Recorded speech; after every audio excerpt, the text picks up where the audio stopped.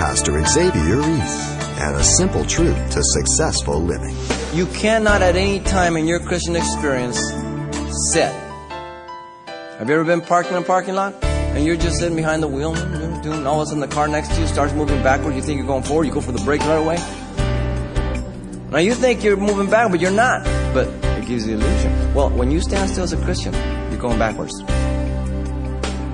You must be moving forward.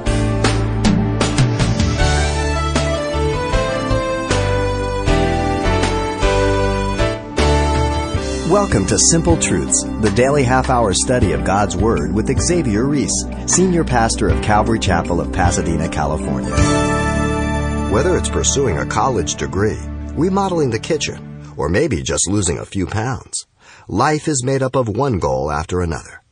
Today, in his continuing study in the book of Philippians, Pastor Xavier reminds us of a goal that is truly worth pursuing.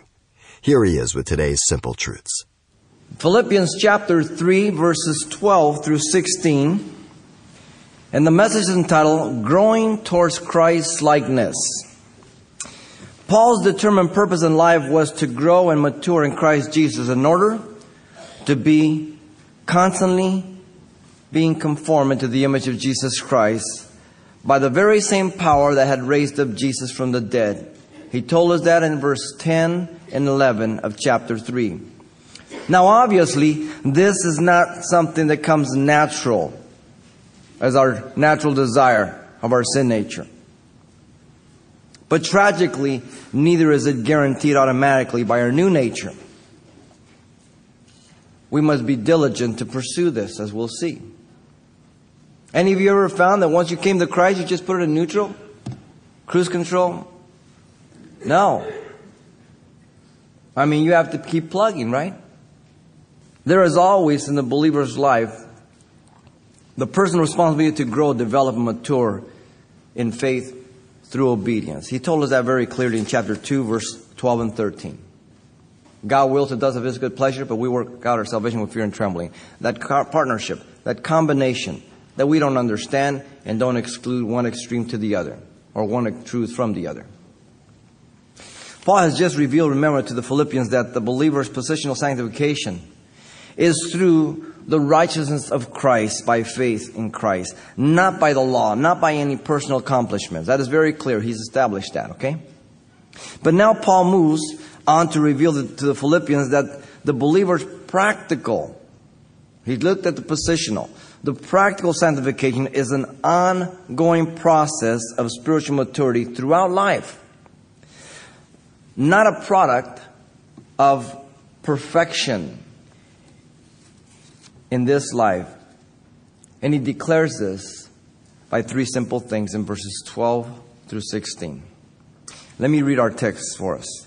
Not that I have already attained or am already perfected, but I press on that I may lay hold of that for which Christ has also laid hold on me. Brethren, I do not count myself to have apprehended, but one thing I do, forgetting those things which are behind and reaching forward to those things that are ahead. I press towards the goal for the prize of the upward call of God in Christ Jesus. Therefore, let us, as many as are mature, have this mind, and if anything you think otherwise, God will reveal even this to you. Nevertheless, to the degree that we have already attained, let us walk by the same rule, let us be of the same mind. And so, the believer's practical sanctification is an ongoing process. It's never a fact of perfection in this lifetime. And he declares it by these three simple truths. First, the perspective regarding spiritual maturity in verse 12. The perspective. And then secondly, the principles to accomplish spiritual maturity in verses 13 and 14. And then he finishes thirdly in verses 15 and 16, the person's needing spiritual maturity. Let's begin here with the foundation. If you miss it here, the others won't help you. This is the foundation. The perspective regarding spiritual maturity in verse 12. Notice first, Paul declares that he had not yet reached final maturity in this life. There's the key. Not that I have already attained or am already perfected. Don't disconnect this verse from the preceding. There's a connection. Okay? It looks back to that and we'll see that. Paul uses the aorist tense here. to indicate that he had not in the past, nor in the present time, even to the time that he was writing, had he attained. Not past, not recent present, nor at the time that I'm writing. The word attain means to get hold of by practical appropriation as a completed action. Now, some of you are saving for a car. Now you have half of the money, but you still haven't obtained the car. You haven't laid your hand on it yet. All right? That's what he's talking about. This getting hold of was the act. Notice that. The active responsibility of who? Of Paul. To appropriate. Not God. Paul makes himself the subject here. What is this thing that he had not laid hold of or attained? Keep in mind the context. Some say the price in verse 14. But that would not make sense. For it must be related to what has already been stated. When you write a letter, you're writing in progressive order. It is an explanation of what precedes. This is an explanation of what he's already said in the preceding verses. Paul has just told the Philippians that his motive for being found in Christ, remember he said that in verse 9, in the righteousness of Christ, was that he might know him, the power of his resurrection, and the fellowship of his sufferings, being conformed to his death, here and now. This is exactly what Paul had not already laid hold of and appropriated to a completed state. In other words, this was his goal, and this was an ongoing process through life. He had not attained it once and for all as a completed act. Though he had experienced and appropriated them in a continuous degree to the present day, due to the fact that it is an ongoing process, he had not finalized that as a completed action. Okay? You buy a car. You put a down payment. It's in your name. You're making payments every month. People say, is that your car? Oh, yeah, that's my car. But the bank owns it. Now, you're grabbing a hold of it a month at a time. And every month you grab a little more. When you make the final payment, you've obtained the car. Is what he's talking about. But notice also, nor had he obtained the physical resurrection. And that would be obvious, right? So, is he talking about the being conformed to his death, experiencing those things he's mentioned ongoing? Or is he talking about the physical resurrection? Well, of course not. They could see he was there. He wasn't resurrected. He wasn't in his glorified body, so it has to be the ongoing power. Because you do that, the guarantee is that the ultimate state of that and step is what? I'll be raised when I'm dead. It's common sense.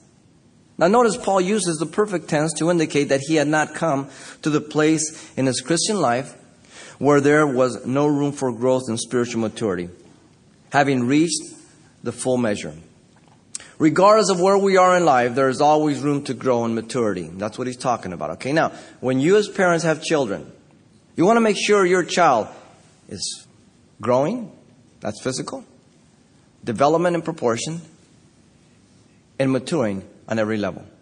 Those are the three levels you want to see. The same thing in the Lord. Those are important. Now, Paul uses the word perfected, which means to complete, accomplish, or consummate to the end. So, Paul's conversion on the road to Damascus had only begun that process. Just as the baby is born, it begins the process. It's only the beginning. Can you imagine if the baby grew in the same mentality and the same abilities and talents throughout life and stayed that way? I mean, you don't mind changing a baby's diapers, but at 18, give me a break. He has to grow, mature. It's a process. It began in Acts 9. Paul had continued in the process, and he labored 9 years, remember? 7 or 9 years up in Tarsus, as he did the work of the Lord. He later on came to Antioch, was there for a year with the churches. Then he went on 3 missionary journeys. All of those things were a process, all of them. This is 30 years later. 30 years later, he says, I still have not arrived. I'm amazed at some people, they think they've arrived after 3 or 5 years. Oh, yes, I've gone through the Bible one time. Whoa. Be careful. Be also careful. Notice, secondly, here that Paul declares that there are specific works and events that God has purposed to work out the process of spiritual maturity. But I press on, that I may lay hold of that for which Christ Jesus has also laid hold on me. Now, notice first, Paul recognizes need to move forward on in salvation. That's important. The phrase press on means to pursue or chase. We get our root word to flee from it. The tense is the durative present, continuously pursuing. You cannot at any time in your Christian experience sit. Have you ever been parked in a parking lot? And you're just sitting behind the wheel, and all of a sudden the car next to you starts moving backwards. You think you're going forward, you go for the brake right away. Now you think you're moving back, but you're not. But it gives you the illusion. Well, when you stand still as a Christian, you're going backwards. You must be moving forward. The word is used of a hunter chasing his hunt, the prey, and grabbing a hold of it. He's determined.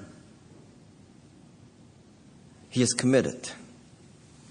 The word is also used by Jesus of Paul when he pursued him and captured him on the Damascus Road in Acts 9:4. He says, why are you persecuting me? Why are you pursuing me in a negative way? Because he was pursuing Christians to persecute them and kill them. But in fact, he was doing it to Christ, he said.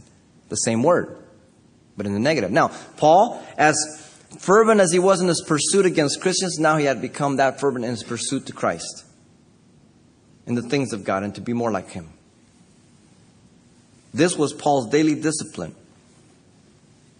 The next step that would move him on in spiritual maturity.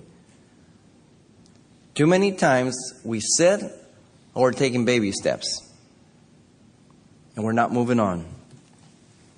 Notice still 12 that Paul recognized that he was responsible to lay hold of the purposes of God for which life Christ had laid hold on him for.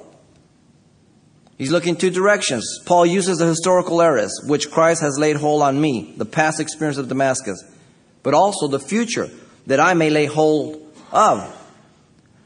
He laid hold on me, I need to lay hold. 2 distinct things. Linsky, the Greek scholar, says this regarding these 2 phrases. Paul is steadily pursuing in expectation of making the capture with finality. It's the aorist. And this rests on the fact that at Damascus he got captured by Christ. Both are strictly punctiliar and indicate momentary acts. So the Greek punctiliar means boom, it happens at one time, at that one place. All in an instant, Paul got captured in the past. All in an instant. When the time comes, he will get to capture the next thing. Very important. So we take a step at a time. I was saved in 1973. Boom, I was captured. And ever since then, I've been capturing the things that God has, one at a time. Moving forward. Very important. We are God's workmanship created in Christ Jesus unto good works that were prepared before the foundation of the world. Ephesians 2:10. The word is poema, poem. We are his message. One step at a time. Can you look back on your life and see all the different things God has prepared for you? Boom, boom, boom, boom. One at a time. Now I'm excited about what he has today and tomorrow. I'm not excited about the past, because the past can't help me. I'm excited about today and tomorrow. I thank God for the past. The past helps me, but I can't live in the past. That's important. Later, Paul would lead 3 missionary journeys, Acts 13-19. All of these press Paul on to spiritual maturity and Christ-likeness. So the focus here is not so much the works, though they are the vehicle, but the outcome of the works. Always moving on. that it's an ongoing process. There is no ideal plateau out there. As a young Christian, at first I said, man, there must be something out there. You know, you walk 20, 30 years, boom, cruise control. No. As a matter of fact, the warfare gets harder. The more you become like Christ, the greater the attack. The more God pours into you, the more He requires of you. This is the perspective regarding spiritual maturity. Now, if you don't have this perspective, you'll miss it altogether. This is the foundation. Now, notice secondly, the principles to accomplish spiritual maturity. These are the how-tos. This is the nuts and bolts. First, in verse 13, the Apostle Paul recognized that as long as he was alive in this physical body, he had not apprehended all God had for him. Now he's dealt with spiritual maturity. Now he's dealing with the things that God has for him. Brethren, I do not count myself to have apprehended. Paul is cutting off any thought or idea that he or any other person accomplished all in life, literally laid hold of. The first word he uses is the word count, which means to consider, reckon, or conclude. It is an accounting term. When you start making your addition, balancing your checkbook, and you're trying to reconcile your bank statement, it has to match. And whatever your statement says, most of the time it's right. They do make some mistakes, but most of the time, I'm the one that's made a mistake. I don't just say, well, I don't, those guys are liars. I have $100 extra bucks. I'm just going to write a check for it. Oh, really? And then you call up and you say, I can't understand how I'm out of money. I still have checks. The second word is apprehend. It is the same word as the phrase laid hold of in verse 12. So verse 12 gives us the literal meaning. Paul did not want the Philippians to think that he had such a high opinion of himself. This is good. It's important that as a teacher, as a Christian, whatever you are passing on to others, that you be true to the Scriptures, but they also are able to see your humanity. Okay? That you don't present yourself as being perfect. If you will listen to me closely, I will make mistakes. I will give you the wrong scripture sometimes. I will say the wrong name sometimes. I may say something backwards sometimes. Sometimes people think, oh, he did it. And they call me up. Oh, great, that's good. Thank you. What am I trying to project? That I'm perfect? Listen, the greatest protection in my life is for you to know I'm a man just like you.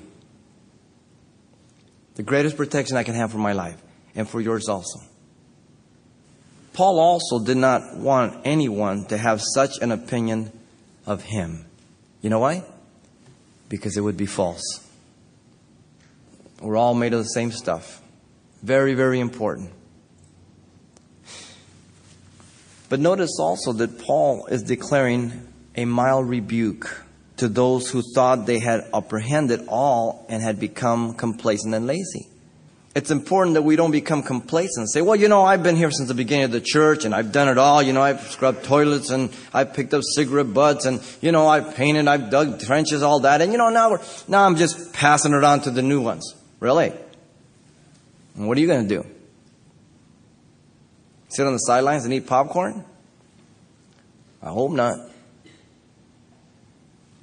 The very first of Luther's 95 Theses, his famous 95 Theses at Wittenberg, was this. The first one.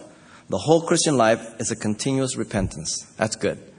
I've told you often that I live as your pastor an ongoing life of repentance. That's what Luther said.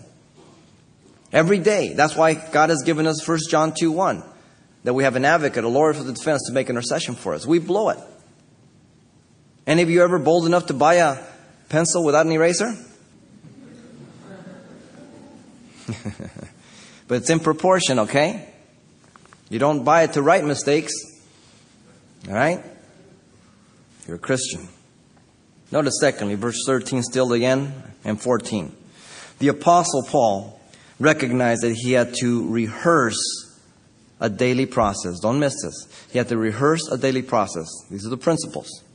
One thing I do, forgetting those things which are behind, reaching forward to the things that are ahead, I press towards the goal for the prize, the upward call of God in Christ Jesus. Paul did one thing, mark that well, but it is a threefold process. The first step being forgetting those things which are behind, focusing on his attitude. Attitude is foundational. Parents, you know this. I don't have to tell you. If you deal with your kid only with the actions and the deeds that they do, they'll manifest themselves somewhere else. I discipline my children as they were growing up more for their attitude than their actions. Because if I can correct the attitude, the actions go away. This is basic. This is foundational, okay? He's making it applicable to the Spirit. Paul is using the metaphor of a runner in these verses to describe the Christian race. The primary context is referring to the forgetting all that God had done in him and through him, so as not to be caught up in them, so that he would not miss what God had for the present or for the future ahead. In other words, don't be so caught up applauding yourself and patting yourself on the back as you're telling somebody and your bus goes by and you miss it. I mean, some people in the church, they think they're God's gift to the church, you know. They're so wonderful. No, we're all like vegetables. Real short lifetime. After a while, start decaying. We need to keep that in mind.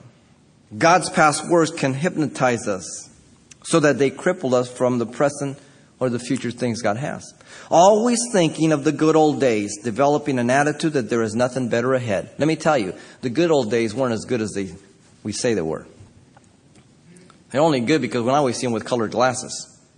If they were so good, why did we come to Christ? The best day of my life is today. Whether I find myself in perfect health or the worst health of my life. Today is the best day of my life because it's the next day of my Christian experience. It's the next step towards maturity. It's a step closer to Christ. It's the next work that God has for me. I don't just look down on the past, but I don't live there. And I never compare the past to the present. That's a grave mistake. Notice the second step was reaching forward to the things which are ahead. Focusing on what? His actions. If the attitude's correct, now the actions will be correct.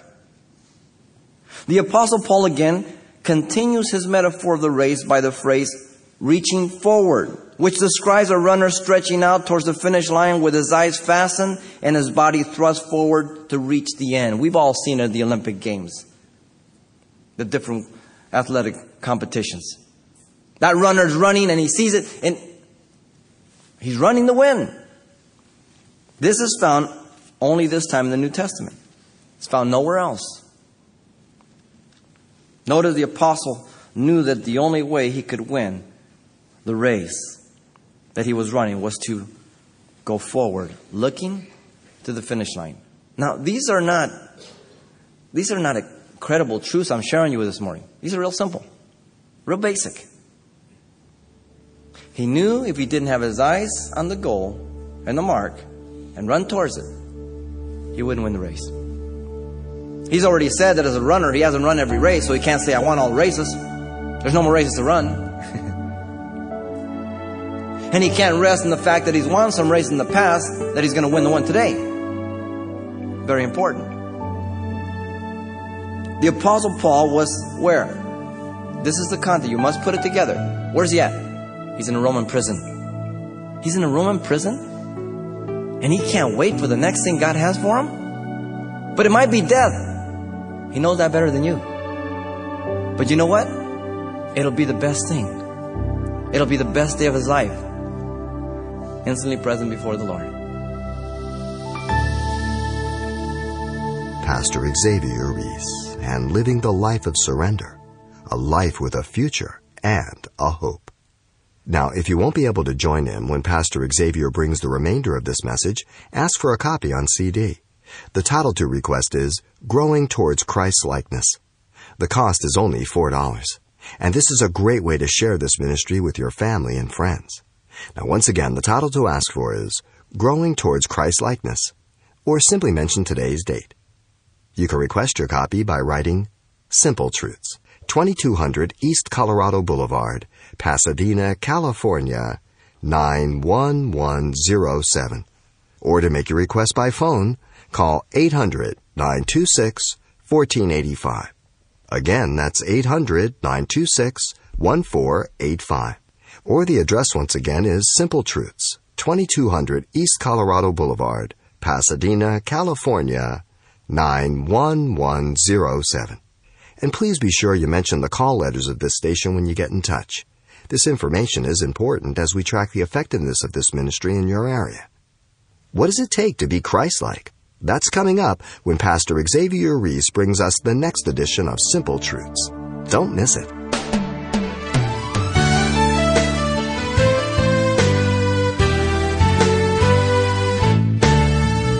Simple Truths with Pastor Xavier Reese, a daily half-hour broadcast, is a radio ministry of Calvary Chapel of Pasadena, California. www.calvarychapelpasadena.com.